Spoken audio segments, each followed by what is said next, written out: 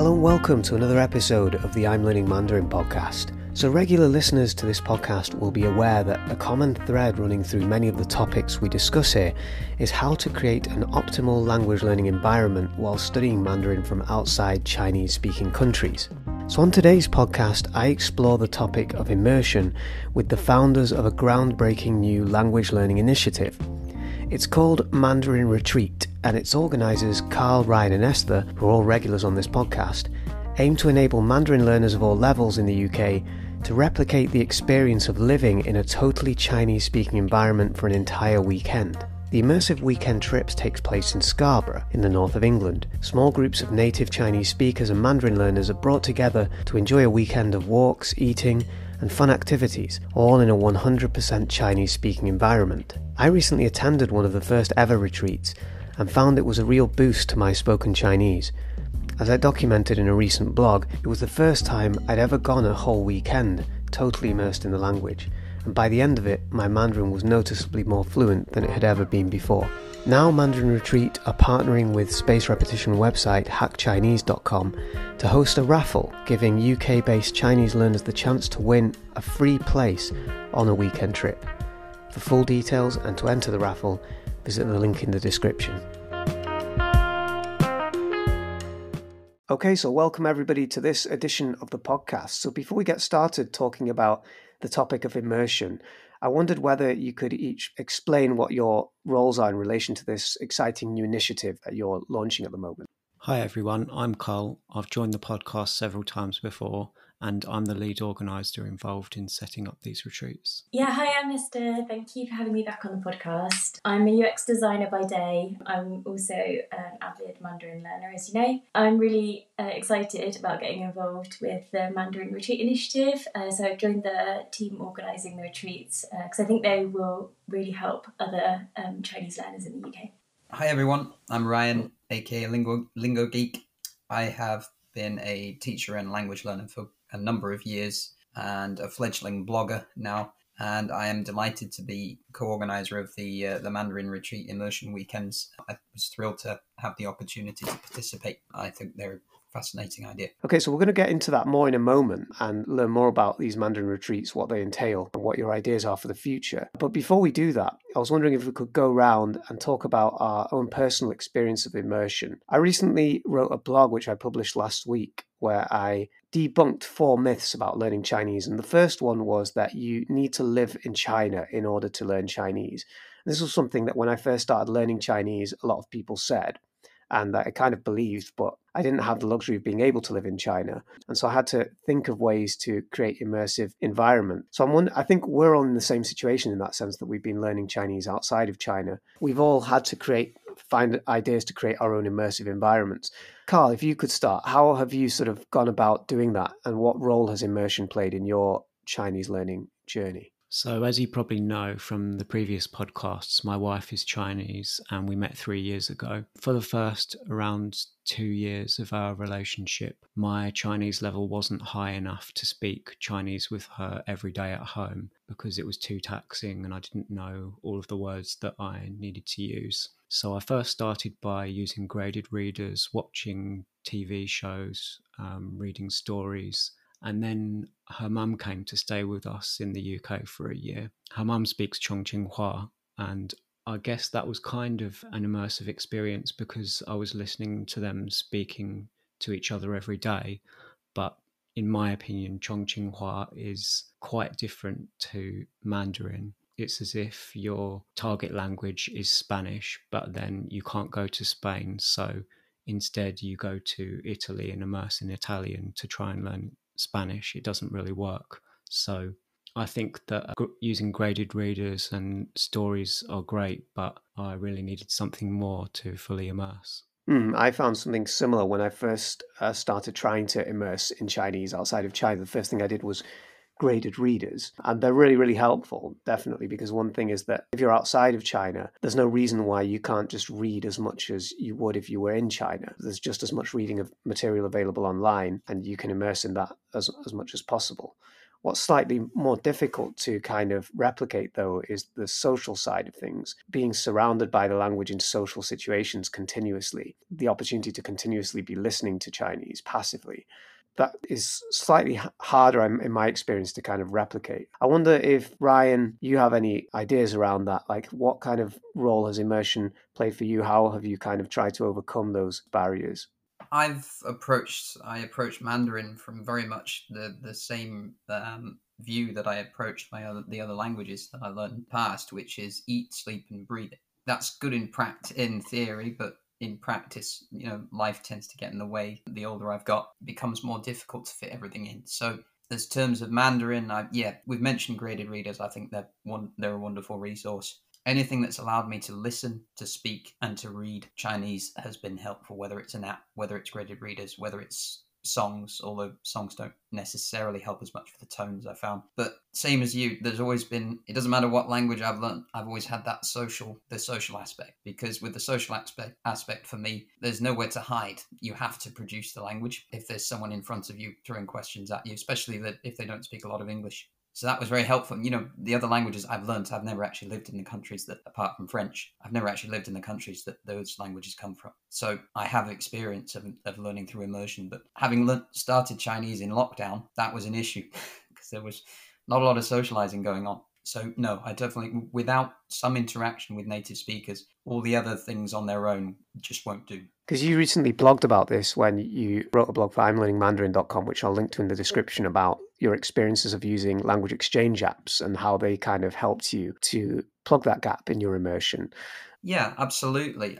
Without necessarily like loads of native speakers around you, I tried to recreate that effect using, first of all, HelloTalk and later on Conversation Exchange. And a lot of the voice calls when I was first learning Mandarin were 10 minutes, maybe 15 minutes long, because that's about as many phrases as I could put together. But that kind of built over time, and I managed to find several consistent language exchange partners who could speak for an hour. So we do half an hour English, half an hour Chinese. I would use them alongside my tutor, and they would complement anything that I learnt with my tutor, and we would put them into conversation and even transfer them into other contexts. But it took work to find that right partnership, as I described in my blog. You had to have a combination of patience. You had to have a combination of knowing when we wanted to speak more English or when we wanted to speak more Chinese, and exactly what the content was. So the world of language exchange is an important one, but it's one that needs to be used correctly. Because if you don't use it efficiently, then I don't think it's as big a help. Yeah, I wanted to come to Esther. So Esther, I wanted to ask you, you've been learning Chinese for a couple of years now, I think. This buzzword that we're using, immersion, was that something you were conscious of early on that you wanted to do in terms of learning Chinese, that you wanted to immerse yourself in the language? Or if not, when did that become a part of your Chinese learning? Yeah, I was lucky actually. I think apart from a very misguided month on Duolingo, I found out about immersion and comprehensible input very early on. And I think it's because of that I've been studying for about 2 years now, but I did a lot of reading graded readers, using apps like LingQ, and it's got my comprehension up to an okay level in a relatively short period of time. So I know why it's a buzzword, it works, but I think I just wanted to pick up on the point that both of you have made around the social aspect. It is very important, and I think that was missing in my learning, and to some extent still is. I've started to address that a bit more, and I realised there's just such a different quality to human beings as social animals, right? And when you're out with friends and you're having a discussion with them and making mistakes, obviously, as well, I found that the corrections that I receive there, or the phrases that I have to say, they stick with me so much more than I might listen to an audio story about someone paying a bill in a restaurant a million times, but it won't really stick in the same way as when you're out with friends and you need to discuss who's going to pay the bill.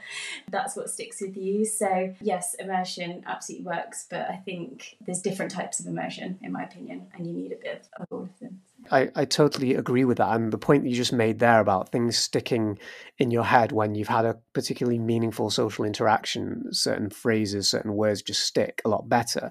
That's something that Professor Karen Chung, who has been on this podcast a couple of times, that's a point that she recently made. And I totally reiterate that. One thing I wanted to add to that point is that, like, for me, particularly when I was learning Chinese in lockdown, to some extent, the language exchange apps that Ryan has just mentioned there really helped me to plug that gap, to have those social interactions. But it wasn't perfect for a couple of reasons. One of them is that I really think that there's a huge difference between face-to-face social interaction and online social interaction. I remember when I was in the lockdown, after all that time during the lockdown, when the only interactions in Chinese I'd been able to have had been online, I remember the first time I attended like a group meetup where I was able to have these face-to-face interactions. It just made such a difference not to have that slight time lag, not to have that kind of those moments when the voice on the other end hasn't been that clear, and just to have that face-to-face interaction where you can like really read people's facial expressions a lot more clearly, and I just think makes the world of difference. So although I completely agree with Ryan that like for me in my own experience of learning Chinese, these language exchange apps like Tandem, like HelloTalk have continued to play like a really important role,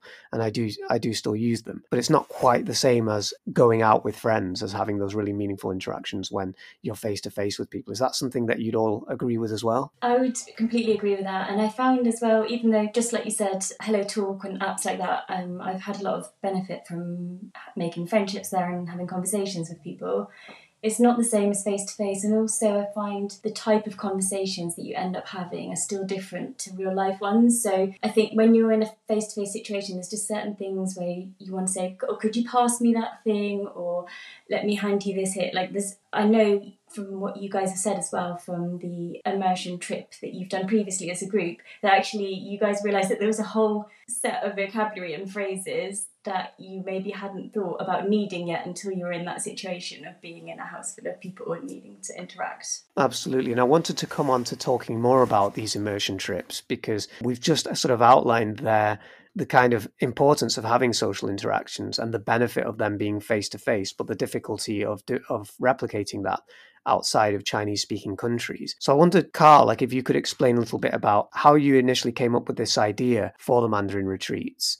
And was it inspired by the kinds of things that we've been talking about and by your own Chinese learning journey? Yeah, so I think most people in the UK at the moment who are trying to learn Chinese have a bit of a difficult situation because it's quite hard to get to China at the moment because of the pandemic and things. So the reason why I thought of this idea about these trips was because it's one of the only ways to create a truly immersive experience for several days in a row where you're with native speakers face to face, and nothing else like this really exists at the moment. So I'm really excited about this.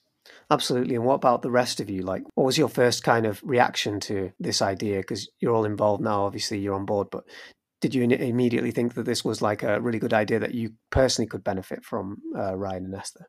Yeah, I mean, personally, it wasn't specifically an immersion weekend, but I remember going over to sort of Manchester for Spring Festival and spending time with Chinese native speakers, and then the immersion weekend started to kick off. And I thought, if this is an opportunity, to recreate the immersive and actually, like you say, Misha, have face-to-face contact with native speakers for an extended period of time, this is something I would like to get involved in. I wasn't sure how much demand there would be for it at the time, but there's been an excellent response so far, and I'm really enjoying being part of it.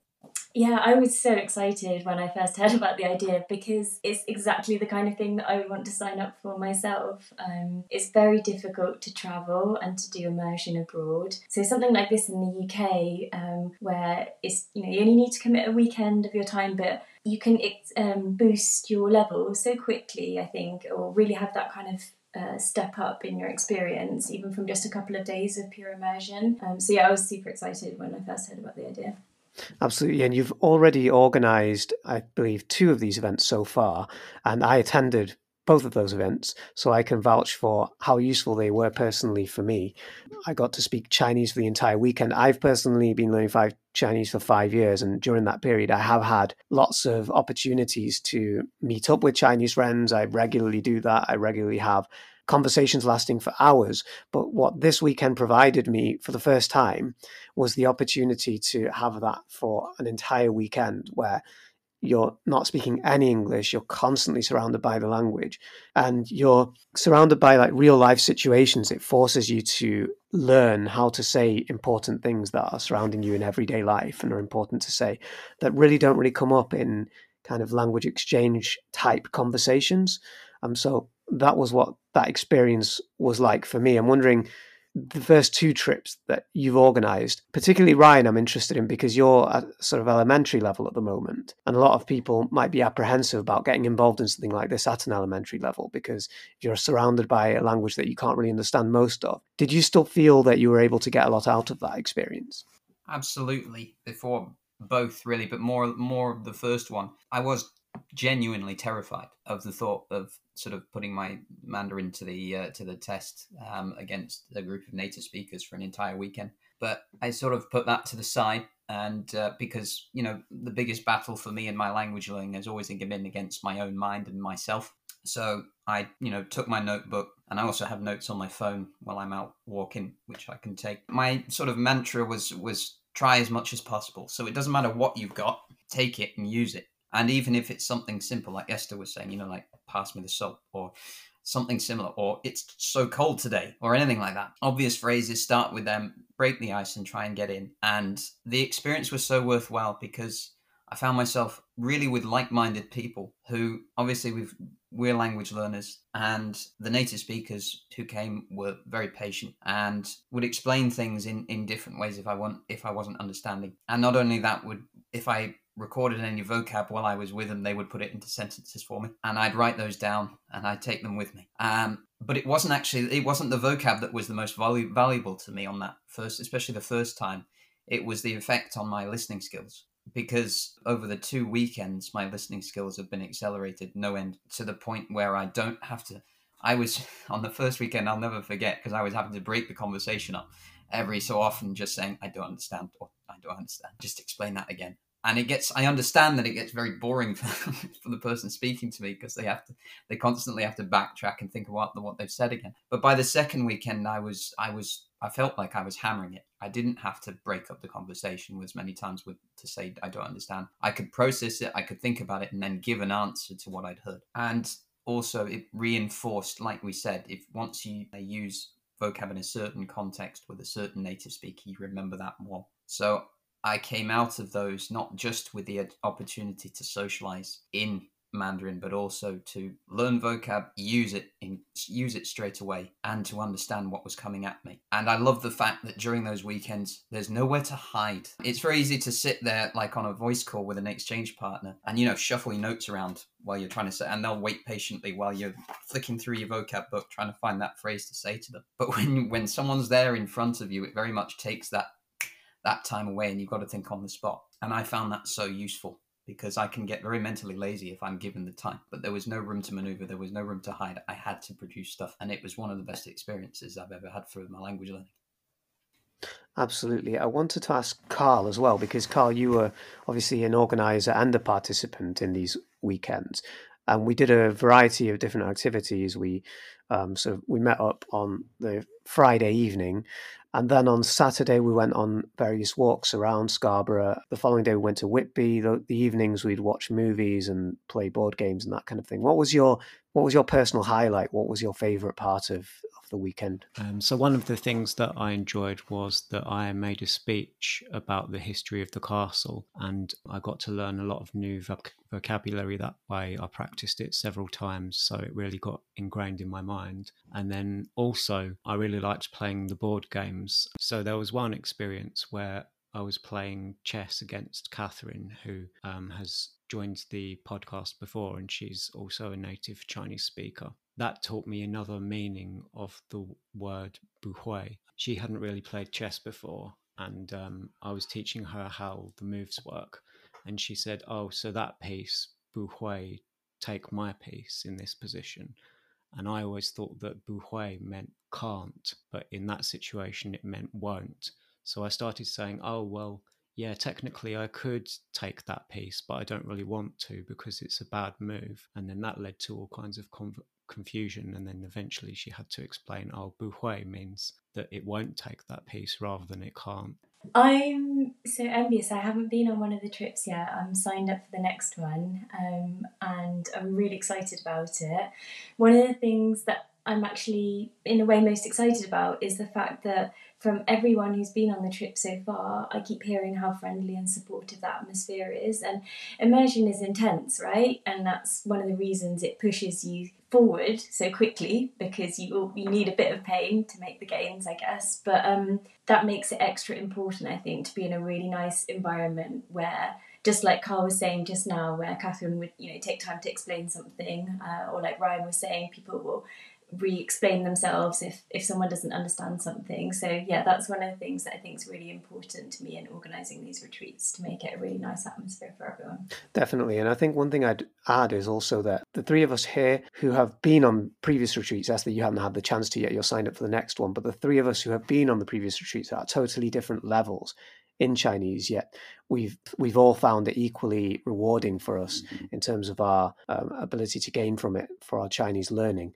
So I think that's something to reiterate as well. So Carl, I'm wondering if you could tell us a bit more about your plans for the future. What do you have lined up in terms of these retreats in the future? So we have another retreat happening on the 4th of November for the Bonfire Night weekend. And then we also have another one happening on December the 30th, which will celebrate New Year. And also, over the next few days, there's a great opportunity to get involved in a raffle sponsored by Hack Chinese to win a place on one of these trips. And Hack Chinese is a spaced repetition vocabulary tool built specifically for Mandarin Chinese, and they will pay the full costs for a single booking for 2 nights. And the raffle will run until 11:59 on the 13th of October, and the winner will be able to choose a place on either the 4th of November retreat or the December 30th retreat. And you can enter by going to our website and filling out the form, or by tagging a friend and Hack Chinese and Mandarin Retreat in an Instagram post. Perfect. And I'll include a link in the description to where people should go if they want to enter that raffle, to the mandarinretreat.com website. So thank you everybody for joining us today, and thank you to our 3 guests. That's been a really fascinating discussion. As I say, I've been involved in the 2 previous retreats. I massively encourage anybody listening who has the opportunity to get involved to do so. And once again, thanks to the 3 of you for joining us. Thanks, great Thank to join. you.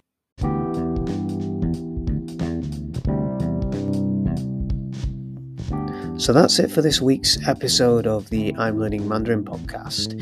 If you enjoyed this podcast, you can subscribe on Apple, Spotify, or imelearningmandarin.com to have new blogs and podcasts pinged straight to your email. You can also join our Facebook group, where we post links to our weekly Sunday language exchange group chat. That's on facebook.com/groups/imelearningmandarin, all one word. So we'll be back in 2 weeks' time, and until then, goodbye.